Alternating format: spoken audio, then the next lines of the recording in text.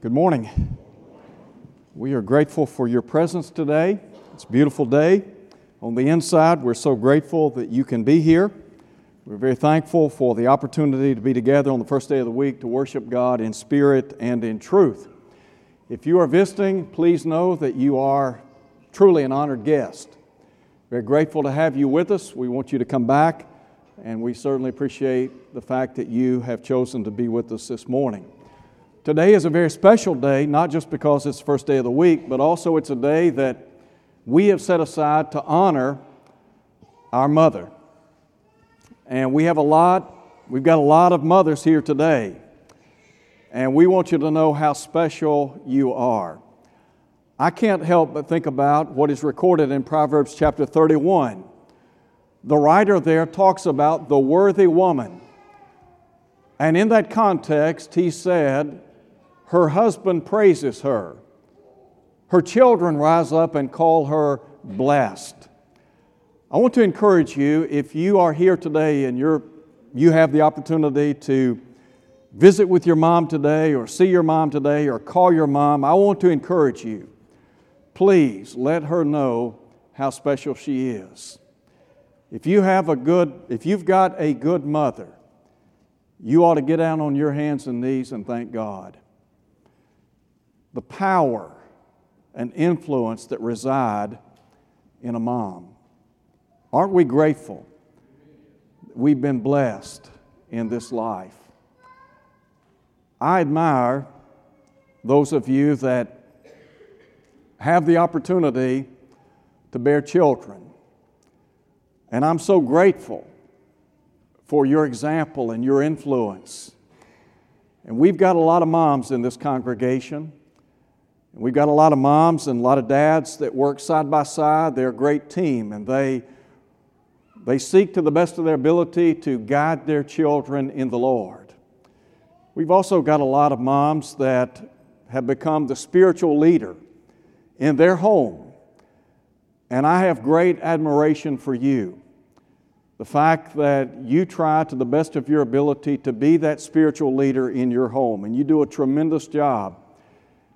And I certainly want you to know that what you do does not go unnoticed, not just by me, but by many, many people. And the world in which we live would be a better place if we had a lot more moms like the moms that we have here at Olive Branch. Very blessed, very, very blessed. We're going to be looking today at the book of 1 Samuel. As we look at 1 Samuel, we're going to be talking about a lady by the name of Hannah. What we really want to focus in on today in our lesson has to do with the faith and faithfulness of this great lady. She was, in my estimation, a rock. And she had tremendous insight into what life is all about. And she had a strong desire for children. And her goal was to bring a child into the world and then to gift that child into the service of God. And she did that. And so we're going to be looking at 1 Samuel chapters 1, 2, and 3 just very briefly. And as we think about the faithfulness of this great lady, the lady by the name of Hannah, she was married to a man by the name of Elkanah. And he was from Ephraim, and he was a Levite. And the Bible tells us that he had two wives. One of his wives' name, of course, Hannah, the other Peninnah. And Peninnah had children. Hannah, however, did not. Hannah desperately wanted children. And apparently in reading the text, there was a tremendous amount of love between Hannah and her husband Elkanah. And so as you look at chapter 1, first and foremost, what you see, there was a problem. And as we look more in depth at chapter 1, and as we think about the problem, I want to first of all talk about the sorrow of Hannah before the Lord. And there were really a couple of reasons, or really one primary reason for her sorrow. The text tells us that she was barren. She had no children, verse 2. In verse 5, the Bible tells her that the Lord had closed her womb.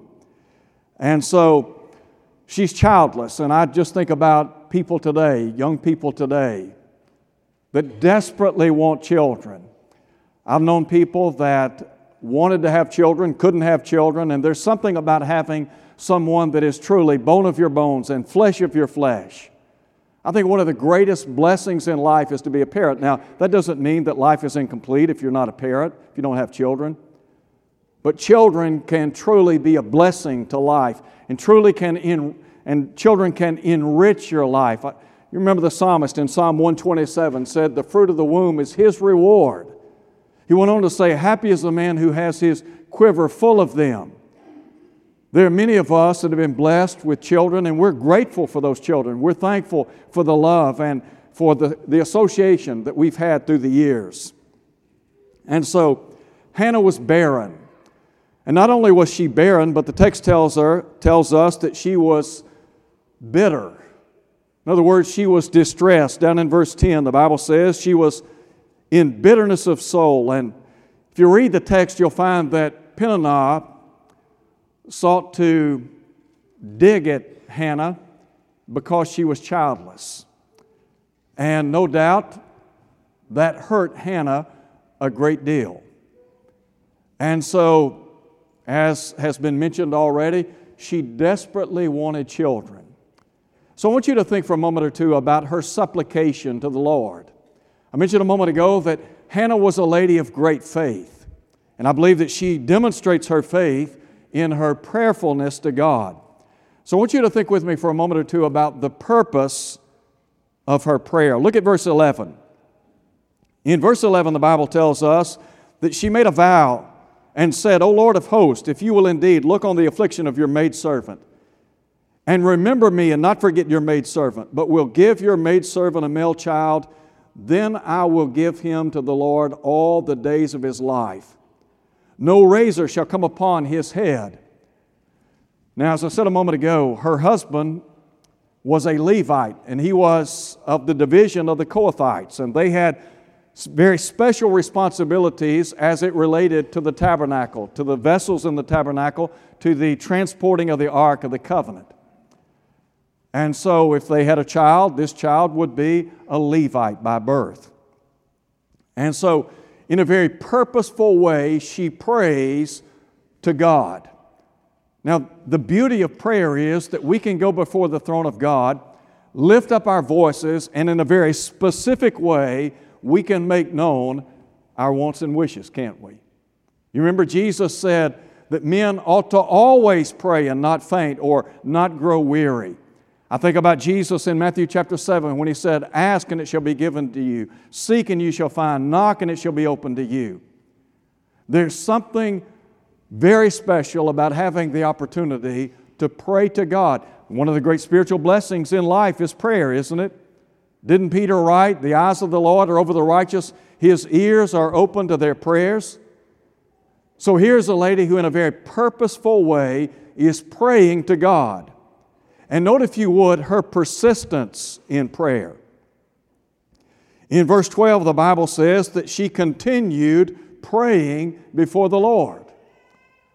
Now, have there not been occasions in your life when maybe because of a circumstance or a need, you have been on bended knees and you have prayed over and over and over again to God?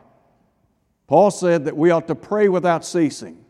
And I think what Paul is saying is we ought to have an unceasing spirit of prayer. Our lives ought to be that of prayer. Paul would write in Colossians chapter 4, verse 2, "Continue steadfastly in prayer." Prayer ought to be just as important to us as eating and drinking every day. And so this lady she is purposeful in her prayer life. She is persistent in her prayer life. And as a result of that, God blessed her in a great way. Now I want us to move from this problem and think for a moment or two about there was a plan. She had a plan. As I said a moment ago, she vowed to God that if He would give her a child, that she would give him to the Lord. As a matter of fact, he would serve the Lord. He would be a Nazirite, according to verse 11. And so, let's think for a moment or two about this plan. And as we think about the plan that she had in mind, I want you to consider very specifically her blessing. In verses 17 and 18, we find that God responds to Hannah. Eli was a priest, he was a judge in Israel. And Eli said to Hannah, "Go in peace, and the God of Israel grant your petition which you have asked of Him." And so God responded to her prayer in a favorable way, didn't He? Now you think about all the prayers that you've lifted up to God. As I think about the privilege and the power of prayer, a couple of things come to mind. God will always answer our prayers, won't He? Now sometimes God says yes, sometimes God says no. There are other times in life when God says, okay, here's what you need to do. You need to wait. But God answers prayer. And so she has been lifting up prayers to God in a very fervent way. James said that the effective, fervent prayer of a righteous man avails much. There is power in prayer, isn't there? So she's praying to God. God responds favorably to her prayer. But then, note if you would, the realization of her prayer. Now, Eli tells her that God is going to grant you the petition that you've asked of Him. And so in verse 19, the Bible says, in verse 18, the Bible says, her response, "Let your maidservant find favor in your sight." So the woman went her way and ate. Her face was no longer sad. Why? Because God had granted her the petition that she had asked of Him. She had been barren, she had been distressed or in bitterness of soul because she was childless. And now God says, let me tell you what, you're going to have that child you've been praying for. And so in verses 19 and 20, the text says, they rose early in the morning and worshiped before the Lord and returned to their house at Ramah. Now, the city where they lived was just a few miles north of the city of Jerusalem. They would go to Shiloh to worship, and Shiloh was about 30 miles north of Jerusalem. And so, in verse 20, the Bible says, it came to pass in process of time that Hannah conceived and bore a son and called his name Samuel, saying, because I've asked for him from the Lord. Now, I want you to just pause here for a minute. Think about times in your life, as I said a moment ago, when you have fervently prayed to God. And you have gone before the throne of God in a very purposeful and persistent way. And God has responded favorably to your prayer. You have realized your prayer. How does that make you feel? Aren't you grateful?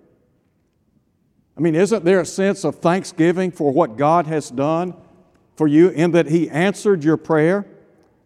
Let's just think for a moment or two about the behavior of Hannah. Now, I mentioned a moment ago that she was a woman of great faith. Not only a woman of great faith, but a woman of faithfulness. Her faith is realized in the fact that she's willing to take this child, Samuel, and basically give him to the Lord so that he might serve the Lord. So let's think about her gratitude. The Bible tells us in verse 21 that Elkanah and his house went up to offer to the Lord the yearly sacrifice and his vow. Hannah, however, did not go up, for she said to her husband, I will not go up until the child is weaned, probably around the age of 2 or 3. And she said, then I will take him, that he may appear before the Lord and remain there forever. Elkanah, her husband, said to her, do what seems best to you. Wait until you have weaned him. Only let the Lord establish His word. So the woman stayed and nursed her son until she had weaned him. Now, drop down and look at verse 26, if you would. I think about her gratitude, her thankfulness, but I also can't help but see in this text her willingness to gift this child to the Lord. Note, if you would, verse 26. She said, "O my Lord, as your soul lives, my Lord, I am the woman who stood by you, praying to the Lord. For this child I prayed, and the Lord has granted me my petition which I asked of Him. Therefore, in light of the fact that you have blessed me with this child, that you have honored me with a child, here's what I'm going to do. I also have lent him or granted him to the Lord." Now, note, if you would, in verse 28.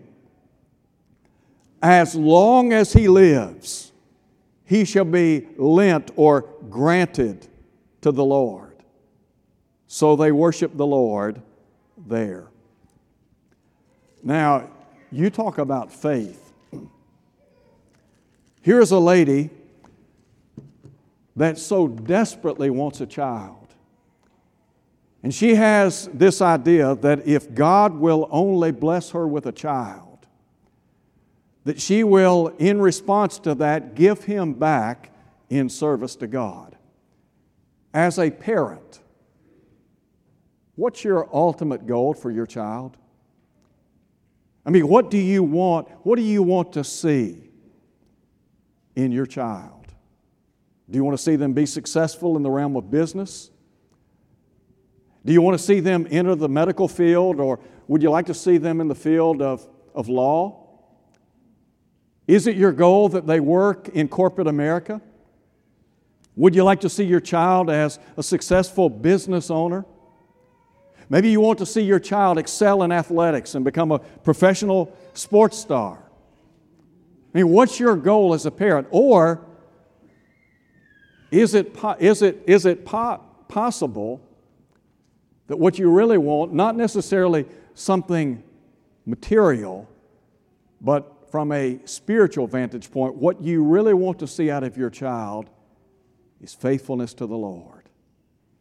You want to see your child grow in Christ and use his or her abilities to glorify God. I mean, you talk about a vision.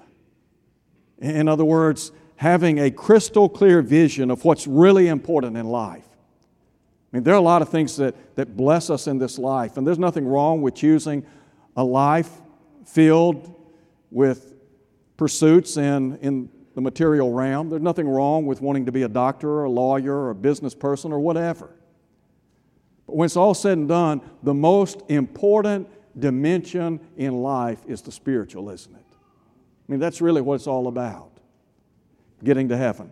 Now, I want you to think in the third place, there was preparation.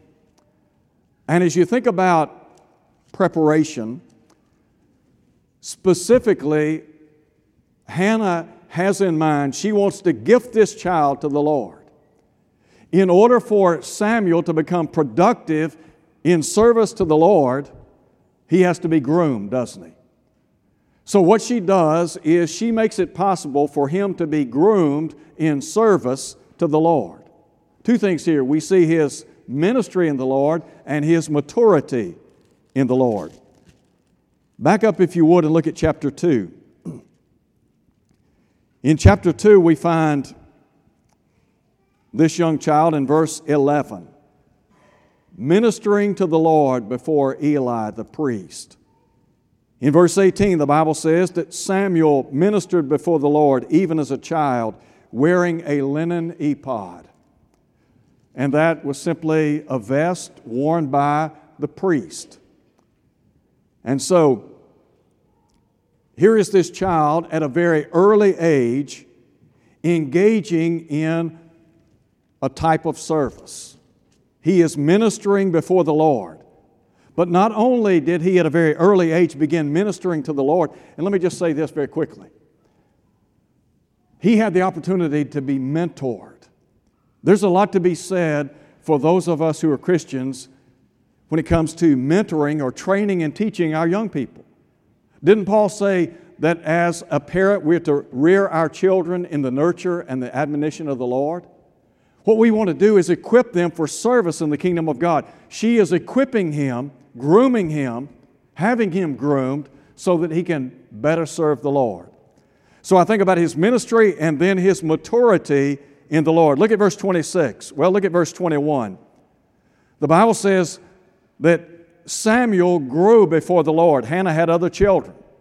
In verse 26, the Bible says the child Samuel grew in stature, in favor both with the Lord and men. Do you remember in Luke chapter 2, the Bible talks about Jesus and how Jesus grew in wisdom and stature, in favor with God and man? Now you talk about a well-rounded child. That's a well-rounded child. To grow physically, mentally, emotionally, intellectually, and most of all, spiritually. I just see this young child, Samuel, and as he's growing and maturing, he's learning more about God and more about the God that he will serve. He's working under Eli, who was both a judge and a priest. Now, there's a third thing I want you to, or rather a second thing I want you to see in our third point. Not only was he groomed in service in the Lord, but he became a great servant of the Lord. Sometimes we say, the rest of the story. When you read the story of Samuel, you got to be impressed with this young fella. In chapter 3, we read of his call. And he's just a boy, according to chapter 3, verse 1. The Bible tells us in verse 1 that the word of the Lord was rare in those days. The reason being there was no widespread revelation.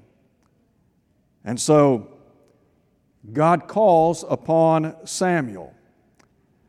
In verse 2, the text tells us it came to pass at that time while Eli was lying down in his place, when his eyes had begun to grow dim that he couldn't see, before the lamp of God went out in the tabernacle of the Lord where the ark of God was, while Samuel was lying down to sleep, that the Lord called Samuel.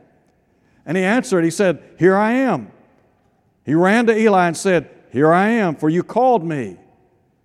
Eli said, "I didn't call you. Go lie down." He went and lay down. The Lord calls again, "Samuel." Samuel arises. He goes to Eli. He said, Here I am. You called me." Eli said, "I didn't call you, my son. Go lie down again." Now look at verse 7, parenthetically. Samuel did not yet know the Lord he didn't know the Lord, nor was the word of the Lord yet revealed to him. In other words, he hadn't been specifically called to this task. He's being called now. The Lord called Samuel again. The third time he arose and went to Eli and said, "Here I am. For you did call me." And Eli perceived that the Lord had called the boy. Therefore, here's what Eli said to Samuel, "Go lie down. And it shall be if he calls you that you must say, 'Speak, Lord, for your servant hears.'" Samuel goes, lays down again in his place. The Lord came, stood and called, as at other times, and he said, "Samuel, Samuel." And Samuel answered and said, "Speak, for your servant hears." Note, if you would, emphasis on that word, servant. What was Samuel being groomed for? A life of service in the Lord. Serving the Lord, when we talk about grooming people for service, it's not accidental, it's not incidental, but it takes a lot of time, a lot of training, a lot of prayers, doesn't it? You think about this child Samuel and the fact that Samuel is going to become this great leader. That's what we're going to read about in just a moment. I mean, you think about his call, but his consecration to God. Here is Samuel, this young boy. And because of the faith and faithfulness of his mother, he is being groomed to become a great servant in the eyes of God. As a matter of fact, when you begin to read the book of 1 Samuel, this young fella becomes a judge in Israel. According to chapter 7, verse 16, he traveled to Bethel, Gilgal, and Mizpah as a judge of Israel. Not only did he serve as a judge, but he became a prophet of God. In chapter 3, unfortunately, Eli had some sons who also were priests, and they were extremely wicked. And sadly, Eli did not restrain them. And as a result, they fell out of favor with God, and God would judge them. And so God told Samuel what he was going to do. And Samuel tells Eli, look, God is going to come in judgment on your children. So with regard to his prophetic office, listen to what is said in verse 19. Samuel grew. The Lord was with him, and let none of his words fall to the ground. In other words, whatever God said, Samuel was faithful in relaying the Word of God. Now we talk about a prophet. A prophet is a forth-teller, isn't he? In other words, he speaks on behalf of the Lord. Samuel became a great spokesman for God. A prophet not only was one who would foretell, but forthtell. He could speak of the future. He could speak prophetically of events that would occur in the future, but he could also speak unequivocally on behalf of God. Samuel did both. So Samuel is a judge. He is a prophet of God. And note in verse 20, all Israel from Dan to Beersheba knew that Samuel had been established or confirmed as a prophet of the Lord. Now let me just pause there for a minute. When you look at the life of Samuel, he had a part in anointing the first king over the kingdom, Saul. You remember the people of God requested a king. They were disenchanted. They wanted to be like the nations around them, and so God gave them their request. Samuel had a part in that. Later, when Saul disobeyed God, Samuel stood up and later anointed David, a man after God's own heart, to succeed Saul. Samuel became a tremendous servant of God. He was a faithful servant of God. He effectively served the Lord because, listen, he had a mama that believed deeply in the God of heaven. And when it was all said and done, her fervent desire was that Samuel use his talents or his abilities to bring honor and glory to God. Now let me tell you what, when it's all said and done, we as parents want our children, first and foremost, to become a Christian, don't we? We want them to become a Christian. And then secondly, we want them to be a faithful Christian. And why is that? Because we want to go to heaven, and we want them to be with us in heaven. That's the goal of every parent. And so, to those of you who are mothers here today, I don't think that there is any way that I could adequately convey to you how important you are. You have no idea the power that resides in you. You have no idea the tremendous influence that you have in this life. I mean, maybe we comprehend it to some extent, but listen, you set the tone for everything, don't you? What's the old saying? The hand that rocks the cradle rules the world. I mean, you think about as a parent, think about your own parents. And think about your mom and your dad and how they influenced you. And now as a leader in the home, what's your goal? To guide, to instruct, to lead, to point your children in the direction of heaven, right? There are a lot of wonderful things that we enjoy in this life, but I think to be a parent is a special, special blessing. And to be able to encourage our children to become a servant of God. Samuel became a great servant, and it wasn't by accident. As your children grow and mature and become servants of God, I want you to know that's not an accident. They're serving the Lord because of your prayers, because of your work, because you saw to the best of your ability to lead them in that direction. And we're grateful for you. Let's pray.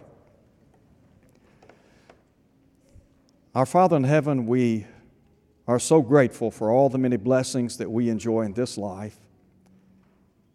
And we are thankful today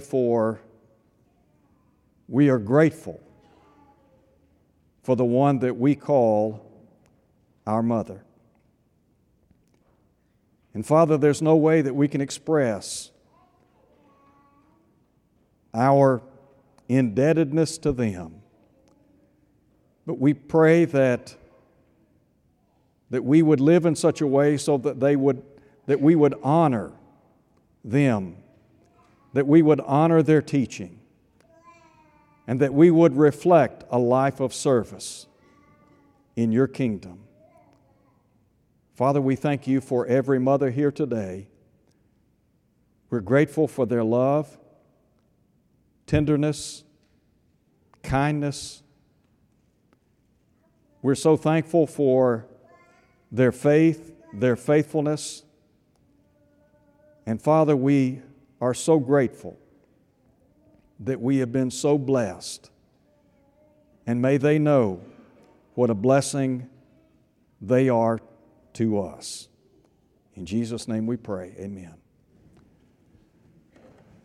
As we close our lesson today, we want to encourage you, if you're not a Christian, as we do every week, we want to encourage you to come to Christ.